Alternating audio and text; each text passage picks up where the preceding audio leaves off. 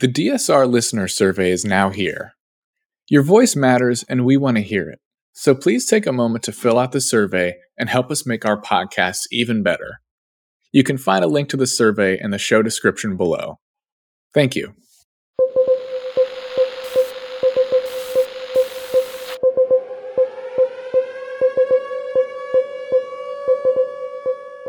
Hello and welcome to the DSR Daily. I'm your co-host, David Rothkopf, joined today by your other co-hosts, Chris Cotmore. How you doing, Chris? Doing well, thank you. Excellent. And Riley Fessler. How are you, Riley Fessler? Feeling energized. Energized, ready to go. Chris, what are your top stories for today? I can't remember if you mentioned this off or on air yesterday, but you joked about me being able to speak to current issues at cocktail parties. Well, I can tell you that one topic that never comes up is the state of democracy, whether we're talking about state of democracy in the United States or the state of democracy in the world. And let me just tell you why we need to be paying attention to this. You go to different cocktail parties than I do. Here in Washington, that's all people talk about. They're like, oh my God, democracy is... Anyway, go on. No, that's encouraging to hear. The global state makes for unbelievably boring cocktail parties. But go on. You got to drink a little bit more. Yeah, true. The Global State of Democracy 2023 report by the International Institute for Democracy and Electoral Assistance warns of a significant global surge in authoritarianism. Leaders in this have been the United States, among other players, Turkey, Hungary, but I'm not leaders in the decline of democracy. Leaders in the decline of democracy. Yeah, that's something to be proud of.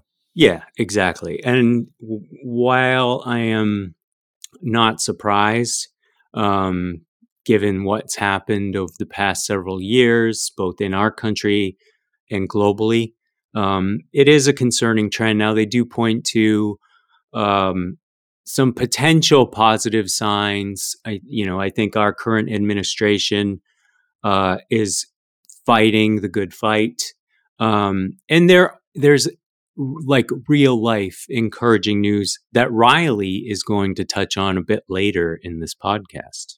Excellent. Well, that's good. But I bet you're not going to start with encouraging news, Riley, because you never do. That is so true. You know me so well. So first news story is one that's kind of flown under the radar a little bit in international headlines. Last month, Pakistan announced that they would start arresting and deporting unregistered, undocumented foreigners starting yesterday. And it's an estimated 1.7 million people. And the big issue with this is that a vast number of these are made up from migrants from Afghanistan. And the UN's OHCHR has warned that this is a potential humanitarian disaster, given that an estimated 600,000 of those undocumented foreigners arrived since the Taliban took power in 2021 and could face arrest and torture after deportation. So in the lead up to this, an estimated 140,000 Afghans fled the country, but there's still 1.4 million that are registered as refugees, and the government says those people will be safe. But still a huge number of people that are at risk of deportation. And the Taliban government doesn't support this either. They called the plan unacceptable and wanted the deadline extended. So really nobody is happy with this policy except for apparently the government of Pakistan. It's an awful story. It's the kind of story that falls through the cracks. There are humanitarian crises all around the world every single day. A couple of them make the news. A couple of them people care about here in the United States. Obviously, this one is one that we have some links to, given our time in Afghanistan and our work in the region that did not turn out well. It's one to watch because, as you say, it could get worse and worse. Chris. One of the great things about our democracy is that we get to choose the people that represent us in our government. But I doubt we're doing a great job at that. Anyway, go on. Yeah. I know Riley's got a George Santos story coming up, so That's a real score for the U.S. I Go really, on. I really enjoy these morning, whiplash. We need better news. I know. Yeah. But the fine people who elected Tommy Tuberville, I'm sure, were not anticipating his insane move to hold up confirmations of military leaders and military promotions across the board. Well, it seems his Republican Party, obviously, along with the Democrats, have had enough and have called for the Senate to fix the blockade. I'm certainly not. The Republicans could have done this a long time ago, but our elected leaders are so engulfed in the politics and infighting that they forget that there are real people here. Our national security is at stake. There are families who depend on and people serve voluntarily to protect our freedoms and our democracy, and they're waiting for their spouses, friends, family members, for these promotions that can make a big difference in their life. Well, also the leadership, the organizations they're supposed to be leading.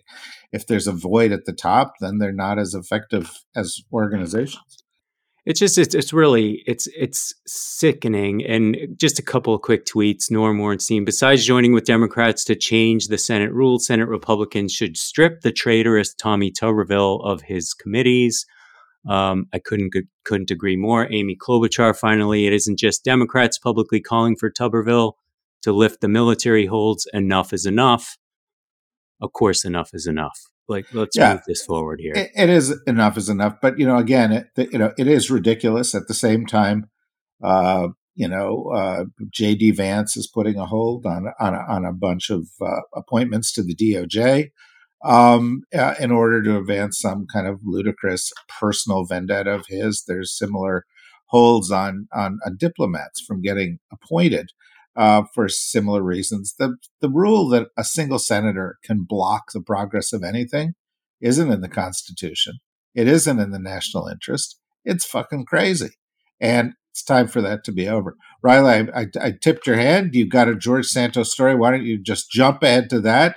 It's always good to talk about this insane lying fraudster. I couldn't resist because I haven't seen a lot of headlines about George Santos recently, other than this impending expulsion vote that was pushed really heavily by the New York delegation of the House of Representatives, and interestingly enough, Republican delegation, New York Republican, which is the interesting part of this. And during it, the only people who spoke in favor of his expulsion were all New York delegates, and all of them but one were the Republicans. So the vote breakdown on this was really interesting. It did not pass. It didn't even come close. It needed a 2/3 majority. It didn't even get a simple majority. It ended up being 179 for, 213 against. And the interesting part for me was that 24 Republicans actually supported the removal and 31 Democrats voted against it. And if you want the best breakdown of why the Democrats voted against it, I would encourage everyone to go to Jamie Raskin's Twitter. He has a great post outlining why he specifically voted against this. But I think from what I've read, this is kind of the major sentiment for why Democrats didn't support it, which is essentially they don't like the precedented sense of the court cases not have gone through their conclusion and the ethics committee not having finished its investigation either. So it seems like they're waiting. Yeah, as Raskin has pointed out, only 5 people have ever been expelled. 3 of them were expelled because they were members of the Confederacy.